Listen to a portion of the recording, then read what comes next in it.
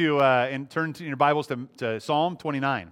Psalm 29. I'll kind of clear my desk here and make some room. We are in Psalms, and we'll be in Psalms this week and next. We'll finish up next week with our Celebration Sunday with a very celebratory psalm, Psalm 30. But today we look at Psalm 29.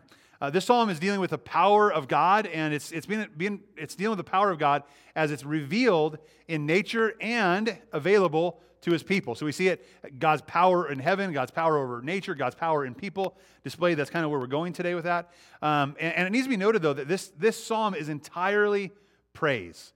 Where we've covered some psalms, and I know it's difficult sometimes. We look at a psalm and like, okay, David's crying again. He's whining. We say it's whining, right? But he's lamenting. He's sorrowful. He's in anguish. He's in despair. And those are real things. But sometimes it's like, man, again, I know it's a hard time, David, right? But he always had this trust in God. Yet I will trust in God. Today, it's just a praise. It's just like we are going to worship the Lord, and here is why we're going to worship the Lord. So I'm excited to see that. It's entirely a passage of praise. There's no request at all. In it, though, we see two things that are very important. Two themes that will go through the entire passage. We see one, God's greatness, and we see two, God's grace. So we see God's greatness displayed, and we see God's grace displayed. And I know those things sound very familiar, and I might get garbled a little bit once in a while, and I'll try to come back and clear it up. But we see God's greatness and God's grace on display throughout the entire passage. And I'll tell you this, before we get started, it's very difficult to see and see God's grace revealed in our lives if we don't see and embrace God's greatness. We think, oh, yeah, God's good, right? Not just great. He's not magnificent. Oh, yeah, there's God. And say, oh, yeah, God loves everyone. It's all good. You don't understand God's grace because you don't understand God's greatness. So today, we want to take a look at God's greatness and let that inform what we know of God and how we respond to God, but also let that well up in us a vision and an explanation of God's grace and how wide and big and tall and vast His grace is. So we're going to see His greatness displayed in His power and His majesty, and we'll see His grace displayed in the power He gives His people and the peace He gives to His people. So it is a call to worship, and it's a reminder. So you and I need to know it's a reminder for you and I to make Him the object of our worship. And with that reminder, there should be a question. You and I should ask this question. The question is this: who or what is the object of my greatest affection? Who or what is the object of my greatest affection? I'm going to use a Tim Keller quote later, but he had another one that was really great this week, and he said it like this. He said, the thing that you think about when you don't have to think about anything else, right? When work is done, the kids are in bed, the bills have been paid, maybe you're just by yourself and you're alone with your thoughts, and the thing you think about at that point is probably your God. It's probably where your affections are placed, right? So what do you and I, what are we pondering about? What are we thinking about? What stirs our heart when nothing else has to stir our heart? And today we're going to look at that and have to ask that question and answer that question. And hopefully the call to worship and reminder is that we should be worshiping the one true God. So I'm going to pray for us, and then we're going to get into our text of Psalm 29. Let's pray. God, we thank You for this day. We thank You for the opportunity to come together, to gather in Your presence, Lord, and to worship You. God, that we want to exalt You, and that means we want to lessen ourselves. So God, help us empty ourselves of any sin, God, any errors, anything that is a preference or maybe a thought in our minds that, God, is untrue, that we would cast those lies and those falsehoods away, and we would seek Your truth today. God, it's difficult, I know, to examine our hearts, but help us to do that. Help our hearts and our minds to be receptive to Your truth. God, that we would desire to be challenged and changed by Your word and by Your Spirit. We thank You that You are God. We thank You for Your grace and Your love and Your mercy. We give You this time now in Christ's name. Amen. All right, so we're in Psalm 29. I'm going to read the entire chapter, and we'll break it apart. Ascribe to the Lord, you heavenly beings. Ascribe to the Lord and glory and strength. Ascribe to the Lord the glory due His name. Worship the Lord in the splendor of His holiness. The voice of the Lord is above the waters. The God of glory thunders. The Lord above the vast waters. The voice of the Lord in power. The voice of the Lord in splendor. The voice of the Lord breaks the cedars. The Lord shatters the cedars of Lebanon. He makes Lebanon skip like a calf and Sirion like a young wild ox. The voice of the Lord flashes flames of fire. The voice of the Lord shakes the wilderness. The The Lord shakes the wilderness of Kadesh. The voice of the Lord makes the deer give birth and strips the woodlands bare. In his temple, all cry, glory. The Lord sits enthroned over the flood. The Lord sits enthroned, King forever. The Lord gives his people strength, and the Lord blesses his people with peace. Amen? So we're going to look at the power of God. Today's message is titled, The Power of God. And we're going to see it, number one here, the power of God. We see it over heaven. The power of God over heaven. Let's look at our text here, verses 1 and 2 in chapter 29. We see this call to worship that the psalmist is singing and that the congregation is singing. And they sing, ascribe to the Lord, or give to the Lord, you heavenly beings. Ascribe or give to the Lord glory and strength. Ascribe to the Lord the glory that is due his name. Worship the Lord in the splendor of his holiness. What we see is these angels singing out. The psalmist knows that right now, even right now, that there are angels in heaven singing, holy, holy, holy to God. They are ascribing glory and strength and majesty, and it's all due his name, that he is due that. And even as they write this, there's a lot of commentators that write about this psalm, and of course, people write about lots of things, right?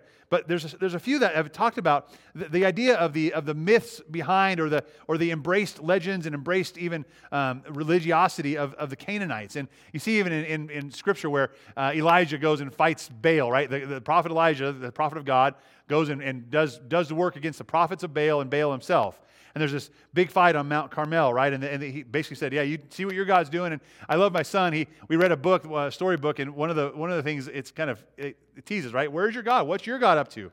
Where's Baal? And he wrote what's his favorite part of that story. He said it was when Baal, they asked Baal, "Where's your God? Is he on the toilet? Was he in the bathroom? Is he indisposed right now?" Mocking, right? Mocking this false God. But it's so true that there are false gods out there. And they knew even in that time, the Canaanites especially, and we'll see why the Canaanites, but the Canaanites especially worship Baal, and they worship who's the God of water, right? And we'll see why the Lord is over the waters here in a minute, right? But the God of water and all these myths about the God and the power that comes with being God. But when he says, first off, he says, ascribe to the Lord, you heavenly beings. There's two kind of things that could be. One is heavenly beings, right? Heavenly angels. The angels are the ones right now worshiping God in heaven. We see that through the Scriptures. That's totally true. But it's also translated as the sons of the mighty, or lesser gods. So when this is sung, when this is a praise and a report, it's actually also a rebuke, saying you all think you have these lesser gods, but these lesser gods are going to what? Ascribe to the Lord the glory due his name. Every false god, every little g god that we would ever worship, every little g god or idol that we have in our lives, every single one of those will ultimately bow before the God, the King of Kings, the Lord of Lords, who was and is to be. So when we talk about this idea of who has my affection, we need to answer that question. Because if something else has a greater affection in my life than God, it has become a God. And I've kind of done something upside down there, because ultimately that little g God is going to be bowing to the God I should be bowing to. So we ought to bow to him and cast off those idols and cast aside those lesser gods. These lesser gods will revere a holy God. Interesting enough, here's another quote from Tim Keller. I really like some of his stuff recently he's said. But here's what he says. Tim Keller says this. He says, most of us, we want Jesus as a consultant and not as a king. We want Jesus as a consultant and not as a king. Now, bear with me here. This is how idolatry starts. We like to be in control of our lives, don't we? We like to be in control of what we do, what we wear, where we go, and how we spend our money and our time. We like to have control all around. And some of us are like, okay, well, I'll consult God. And I think about where to go to college, right? And here's the attitude of having God as a consultant. Here's what it looks like. God, where should I go to college? Okay, and oh yeah, this looks good. And really it kind of like, it's the warm and fuzzy. Maybe God opened that door. That sounds good. And maybe God did. He's like, here, this is where you should go. But here's what we do with consultants. We say, thank you. I'll take it from here. But do you see the attitude of the heart there?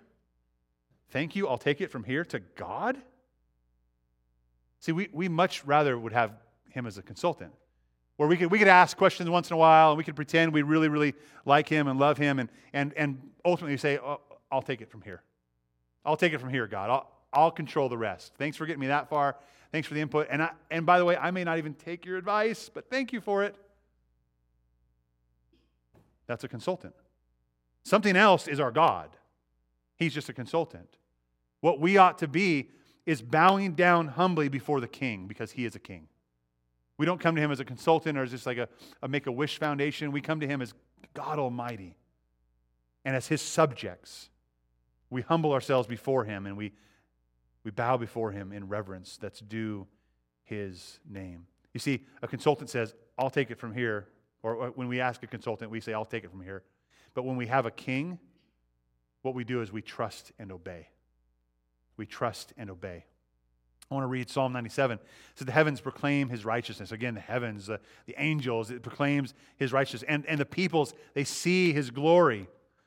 Then it says, all who serve carved images, those who boast in worthless idols, they will be put to shame. All the gods, why here? All the gods must worship him. All the gods must worship him. Whatever thought I have in the times where I can think about whatever I want, if it's not the Lord, that eventually is going to bow down before God. It's worthless compared to knowing Christ Jesus, my Lord. And it's in God's, we see this righteousness of God and this holiness of God and this reverence and glory of God. We see here, again, the greatness of God. But in the greatness of God, we also start to see the grace of God. I want you to turn with me, keep your ribbon here, but turn with me to Isaiah chapter 6. Isaiah chapter 6.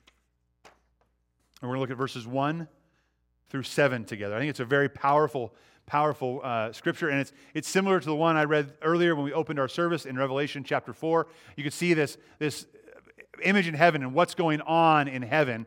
And now we see it again here when Isaiah is given a glimpse, a vision of heaven. Here's what it says, Isaiah chapter 6, verses 1 through 7. In the year that King Uzziah died, I saw the Lord on a high and lofty throne, and the hem of his robe filled the temple. Seraphim were standing above him, and with each with 6 wings. We read that in Revelation, right? And with 2 they covered their faces, and with 2 they covered their feet, and with 2 they flew. And one called back to another, Holy, holy, holy is the Lord of armies. His glory fills the earth. They call it back and forth to another. The foundations of the doorways shook at the sound of their voices, and the temple was filled with smoke. You talk about the greatness of God here. You see, we don't always have the greatest perception or perspective of God. This is the one we need. And see, when we see the greatness of God, even over the heavens, we know the greatness of God is over me as well.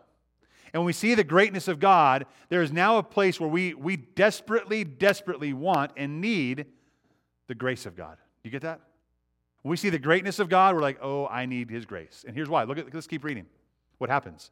He saw this huge vision of God, angels flying, right? 2 wings covered their eyes because we can't even behold. 2 their feet because they were ashamed, right? And 2 they flew just like, I'm just hovering here for you. And I'm singing back and forth to each other.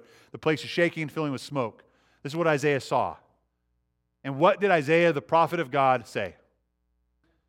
He says, woe is me, for I'm ruined. Now, I've translated this for you before at different times where we've used this verse, and here's what it means. Here's what he says. Oh no, I'm dead meat. That's the translation. That's what it means. He sees God in all of his grandeur and all of his glory and all of his greatness and all the smoke and fire and the holiness of God, the righteousness of God. And he says, uh-oh, I'm toast. I'm done. God's going to smoke me right now. I'm done. That lightning from heaven raining down, it's probably going to happen right now. It's some of those feelings happen when people walk through a church, like, am I going to get struck down? This is really what he's about to experience, right? He's like, I'm just dead. Why? He says, I'm dead meat. Why? Because I'm a man of unclean lips, and I live among a people of unclean lips, and because my eyes have seen the King, the Lord of all armies. Not a consultant, a king, right? He's seen the King. The greatness of God has compelled him to understand how not great he is. You see, and that's what we see. We see the greatness of God, and that should reveal a desperate, deep need for the grace of God. Because without the grace of God, we, like Isaiah, are toast. We're dead meat. Nothing I can bring to God and say, God, look at what I've done with all your help consulting, of course. Look at how great I am. Look at all the things I've done in my life. He'd be like, what are you talking about? I'm God. The train of my robe fills the temple. These angels are singing back and forth, holy, holy, holy. The place is shaking and with smoke. Probably when I come before God with all what I have, my list, it's so loud anyway, he can't even hear it. It's like, wah, wah, wah. It doesn't mean anything. The Bible says that kind of righteousness is like filthy rags. You see, when we see the greatness of God, we see the depth of the grace of God that we need, don't we? Well, what happened? Going on in our story, what happened with Isaiah? Isaiah sees, he says, I'm a man of unclean lips. He says, I'm a sinner. I am sinful, and my eyes have beheld the King, the Lord of armies. And this is then, so he's in this posture of repentant faith. What happens? Then one of the seraphim, the angels, flew to me, and in his hand was a glowing coal that he'd taken from the altar with tongs. And with it he touched my mouth and said, now that this has touched your lips, your iniquity is removed, and your sin is atoned for. Oh my goodness. Not only is there the greatness and majesty and glory of God, all due his name, and when we are before him, we shudder knowing that we're dead meat, and we hope for a deep grace, as deep as the greatness of God is high. We look for this deep grace of God. And then what happens? The grace of God comes. And we see the grace of God. How deep was that grace to Isaiah? Because he had beheld the greatness of God. It was deep. It ran very deep. And you see, if we don't behold the greatness of God, if we don't understand and look for the greatness of God and give him the glory due, we'll never understand fully the grace of God, the depth of the grace of God. There's an atonement here that sins have been covered, iniquity has been removed, and that's God's grace. It comes from a sense of awe in his might and his holiness, a holiness and power that heaven cannot stop proclaiming about. God has power over heaven. Number two, we see God's power is over the earth. So we go back to our Psalm 29. If you want to turn back there with me, we see these angels singing, and even the lesser gods are bowing down because there is no God like him. He is the only God. And then it goes on. It gives this continuation of what happens. And this is where I believe there's kind of like a jide to the Canaanite belief, or this mythology of the Baal worship. They're like, you think your God has power over the waters. You think your God's the God of water. You just wait and see. And here's what it says, right? So he's God. He has power over the earth. So these beliefs are being confronted. And here's what it says in verse 3. The voice of the Lord is above the waters. So it's like, okay, above, what does that mean? Here's the waters, and he's what? Above. To me, it's like, my God's better than your God, right? It's like, you think you're the God of the waters. My God's above the waters. He's bigger.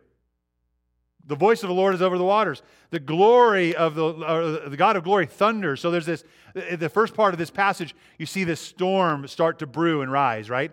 And so the voice of the Lord is above the waters. The glory of God thunders. The Lord above the vast waters. The voice of the Lord in power. The voice of the Lord in splendor. Just what the voice of the Lord can do. We see that at creation when God spoke the world into existence, right? It says the voice of the Lord then breaks the cedars. So we see the splendor, before we get to the cedars, we see the splendor of God's voice stirring the oceans, stirring the waters into this violent storm, thunderous storm. Some would say his voice is compared to the thunder. Some would say that his voice is what causes the thunder. Yes to both, I would say. So the storm rises. Now, why is it a storm? And what does it do? It moves towards the cedars of Lebanon. What the storm is doing is moving north towards Canaan. And what it's showing is that your God is less than our God. Our God is greater than yours. And our God is going to have judgment over your God. He will always crush your God. It will not just be like, mine's better than yours. No, he will always win. So what happens? Judgment in the storm begins to head up towards Canaan. The voice of the Lord breaks the cedars. The voice of the Lord shatters the cedars of Lebanon. There's the full force of the storm is coming up, the violent, right? He makes Lebanon skip like a calf and Sirion like a young wild ox. The voice of the Lord flashes flames of fire. What's happening here? As God's storm comes about, God's power over the earth, when he says go, it goes. And when he says dance, what does the earth do? It dances. It trembles. Earthquakes are happening. Shaking is happening. Trees, cedar trees are being split and shattered and uprooted. There's judgment being had. And this isn't this dark, dark thing, although judgment is dark and sin is dark. But we see the greatness of God. And what does the greatness of God also show us deeply? The grace of God. So we're going to see that in a minute, right? We're going to see the grace of God coming up here. So what happens? He goes into Lebanon. He moves up, right? And he goes further. And the earth is dancing. And I said, he says dance, and they dance. He says jump. They say what? There says, how high? Because he's God. And he has control and sovereign control over that. And he goes on. He says, the voice of the Lord shakes the wilderness. Now moving forward, the Lord shakes the wilderness of Kadesh. Moving north, the voice of the Lord, then he says, makes the deer give birth, and he strips the woodlands bare. It's like this storm is violent. It's going to rage, and there is judgment to be had. Your gods lose. Your gods bow. What you worship breaks and is gone to our God. Our God is the one who is due glory and honor and power and strength. So there's a stop here. And I want to mention this real quick. The voice of the Lord makes the deer give birth. Some commentators said that like he forces birth to happen premature. Like we think about labor pains and just the sorrow of that and grief of that. I think that either way, what I see here is the voice of the Lord causes life, right? But the next verse, or part of that verse, and strips the woodlands bare and causes death, right? There's life and death hanging in the balance of the voice of God, the word of God. Like Job, what would Job say? The Lord gives and the Lord takes away, but blessed be the name of the Lord. So we see the greatness of God. You see the greatness of God in this? It's almost a scary greatness he has over the storm and over the power he has over the earth, right? It's scary. But what happens next? Look at the next part of this verse. In his temple, all cry glory. See, it's a glimpse of the greatness of God, the majesty of God, the grandeur of God, and that is why we worship God, for the greatness of his majesty and his holiness. And God is not unjust in that. And in his temple, all cry glory. See, we acknowledge that we acknowledge through praise the importance of God. And then look at this next part. The Lord sits enthroned over the flood. The Lord sits enthroned, king forever. This can be more scary and it can be more gracious. I want us to look at it this way. The Lord sits enthroned over the flood. What did the Lord just do? He sat enthroned over the storm, right? Over impending judgment. He stirred the seas. The winds came onto shore, knocked away all the trees, and went on and shook the mountains and shook the valleys. That's what the Lord just did. And I know that even sounds weird with a hurricane impending on the United States, right? The Lord, his voice, his power does that. And should it tell us? He's enthroned. He's powerful over that. And he goes on to tell us, you thought that was, you think that was it? Like maybe Baal or the worshipers of Baal are like, okay, yeah, you beat Baal on Mount Carmel, so you had 1-0. Okay, fine, you sent the storm up through Canaan and beat us again. Okay, there's 2-0. We're keeping track here. And the worship says, no, it's not about how many times he's going to beat you. He goes on, he says, by the way, the Lord he sits enthroned over the flood. Flood. It's not just the Lord sits enthroned when the waters rise. You know where that word is used again? Earlier on? Genesis with Noah and the great flood. Right? God made a great flood, cover the entire earth and destroyed everything that wasn't on that ark. What the psalmist is saying, what we sing and praise is God is so great, he can beat our enemy in one victory, in one battle with a storm. Well, wait, God is so great, he did this, he sat enthroned over the flood even. That you thought the storm was bad, the flood, that was where it was at. Wait, pause. Let's see how gracious our God is to remain in control, in sovereign control. What's the last part of verse 10? The Lord sits enthroned, king, what? Forever. Forever. And ever, and ever. That's why they sing, holy, holy, holy, back and forth, forever. Because God, our God, sits enthroned forever. And that's a means of grace. Our God is never shaken. He can shake, but he's never shaken. Our God is never surprised. Our God is never taken off his throne. He's never, like Baal, in the bathroom or absent somewhere trying to figure out what to do next. God always sits enthroned as consultant forever? No. As king forever. And that is a great grace. So we see the greatness of God and we see the grace of God here, and we respond, glory. We respond in praise. Isaiah 46, we see a glimmer of this recollection of remembering who God is. And Isaiah writes, and God says this, remember what happened long ago, for I am God, and there is no other like me. For I am God, and there is no one like me. I declare the end from the beginning, and from long ago what is not yet done, saying, my plan will take place, and I will do all my will.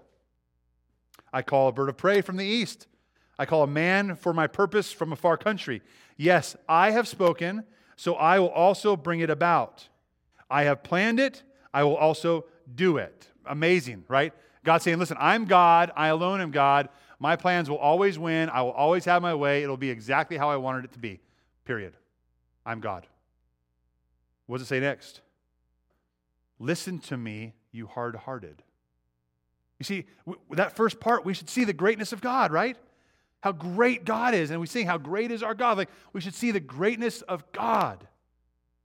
What keeps us from seeing that? Our hard hearts. So he says, listen to me, you hard-hearted. Those who would deny his greatness and be far removed from justice. Here, it's really important to catch this verse, verse 12. Listen to me, you hard-hearted, those who deny God's greatness, for you are far removed from justice.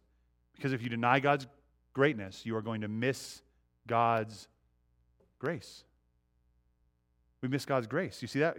We're hard-hearted, we deny his greatness, and we are removed from justice. The justice of God satisfied on Christ for you and I. And we miss that grace. He says, I'm bringing my justice near. It's not far away because God, right, in his greatness brings grace. I'm bringing it near. It's not far away, and my salvation will not delay. I'll put salvation in Zion, my splendor in Israel. Again, this greatness of God reveals the depth of his grace. And it's a call to worship, a call to praise. Psalm 71 says this, because of the greatness of God, in view of the greatness of God and the grace of God, my mouth will tell about your righteousness and your salvation all day long. If we aren't doing that all day long, if that's not what's on our heart all day long, we haven't understood the greatness of God. And if we've missed the greatness of God, we've missed the grace of God. I'll tell about your righteousness and your salvation all day long, though I cannot sum them up. I love this. This is kind of like my theme verse as a pastor, right? Some of you are like, man, come on, Brandon, just sum it up. I cannot sum it up. I'm sorry. I cannot help but continue to speak about the Lord's righteousness and his salvation. I can't sum it up. I come because of the mighty acts of the Lord God. I will proclaim your righteousness, yours alone. It's only his. He is the only one righteous. We are, as I said earlier, filthy rags. Anything we could bring is filthy rags. But what he offers in his might and his greatness is a chance for us to see him in his greatness, repent of our sin, and turn to him in faith, turning to his grace, receiving the grace and forgiveness that he offers, and the righteousness he offers through faith in Jesus Christ alone. Is it yours? Have you missed the greatness of God and then missed the grace of God? Or have you seen the greatness of God, the holiness, the splendor of God, and been moved to a place like Isaiah says, oh man, I am done, I'm toast. And embrace then Christ through faith and the grace of God that changes everything. Finally, number 3, the power of God. The power of God is over his people. And this is huge to see, not only the power but the grace of God. And we saw it in verse 10. The Lord sits enthroned over the flood. The Lord sits enthroned, King forever. Again, the greatness of God here. There's greatness here. There's judgment there. He was over the flood. He was over the storm that just brewed and went into Canaan. Right? He was in the middle of that. He was enthroned in that, but he is enthroned King forever. And that enthroned King forever, who could justly just write us off, say, I'm done with these guys, pursues us with his love and his grace and his salvation. He says, where you deserve to have the greatness and the great wrath of God put on your shoulders, He put it on the Lord Jesus' shoulders on the cross so that you and I could come to Jesus and find, through faith, forgiveness and life and peace. That's what He offers for us. The Lord, here's the grace. The Lord gives His people strength. Same strength He just used above, right?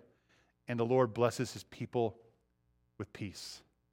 Listen, when you and I see the greatness of God like this, if we see the greatness of God and the majesty of God and the holiness of God and the splendor of God, and it's like, yes, God, that's awesome, and it gives me peace, then you understand the grace of God. But if you see the splendor of God and the holiness of God and the righteousness of God and the justice of God, and you're like, oh man, that is scary, scary stuff. I don't know if I can handle this. And you have no peace, then you have not believed and trusted in the grace of God. Because when we see the greatness of God, it should move us to a place of repentant faith in the Son, Jesus Christ, who gives us peace. Paul says this in Romans. He says, I'm not ashamed, in 1:16, I'm not ashamed of the gospel. What is the gospel? It's the good news of Jesus Christ, that we could have life. I'm not ashamed of the gospel. Why? Because it is the power of God for salvation to everyone who believes, first to the Jew and also to the Greek. For in it, in what? The gospel, right? In it, the power of God. The righteousness of God is revealed from faith to faith, just as it is written, the righteous will live by faith. Remember when we come to Him as a king instead of a consultant? We come to Him living our lives in trust and obedience. We trust and obey. When we come to Him as a consultant, we just say, thanks God, I've got this from here. But as a king, we trust and obey. We, the righteous, will live by faith because of what He's done.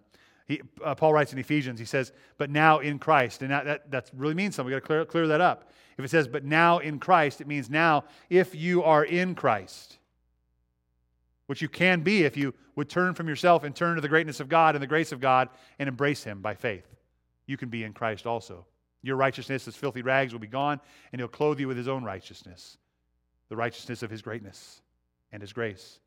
So now if you are in Christ, you who are far away have been brought near by the blood of Christ. For He is our peace. You see, part of the greatness of God and the power of God for His people is the peace that He can give us that surpasses all understanding when we express faith in Him. He came and proclaimed the good news of peace to you who are far and peace to those who are near. For through Him, and here's why we have peace, through Him, Jesus, we all have access in one Spirit to the Father. Jesus said, I am the way, the truth, and the life. No one comes to the Father except through me. That is the greatness of God displayed, and that is the grace of God displayed. And listen, that is a call to worship. That we would worship God in His greatness, we'd worship God in His grace and for who He is, and that you and I would continually evaluate in our own heart who or what is the greatest object of our affections, or the greatest object of the affections of our heart. Who or what? Is it God? I pray that it is. If it's not, and you kind of teeter back and forth, man, throw those things aside that are getting in the way and run to Jesus. See His greatness and don't miss His grace. All right? Would you stand with me as we continue to worship? We'll pray and we'll continue to worship together.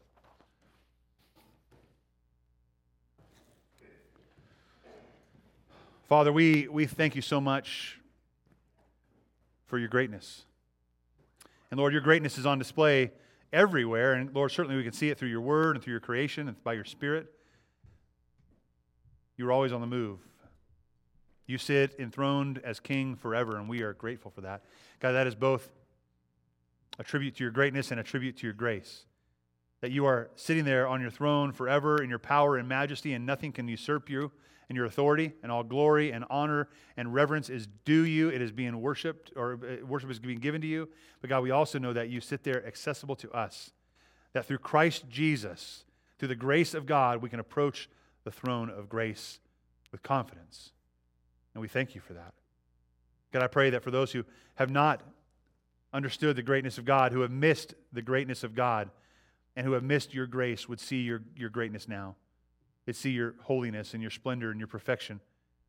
And in it, they would be shaken to their core about their own sin and their need for a Savior, their need for deep grace. And God, as they see that need, as they humble themselves, they would turn to You in faith because you poured out your greatness and your great wrath on Jesus for us, that we might be forgiven and free.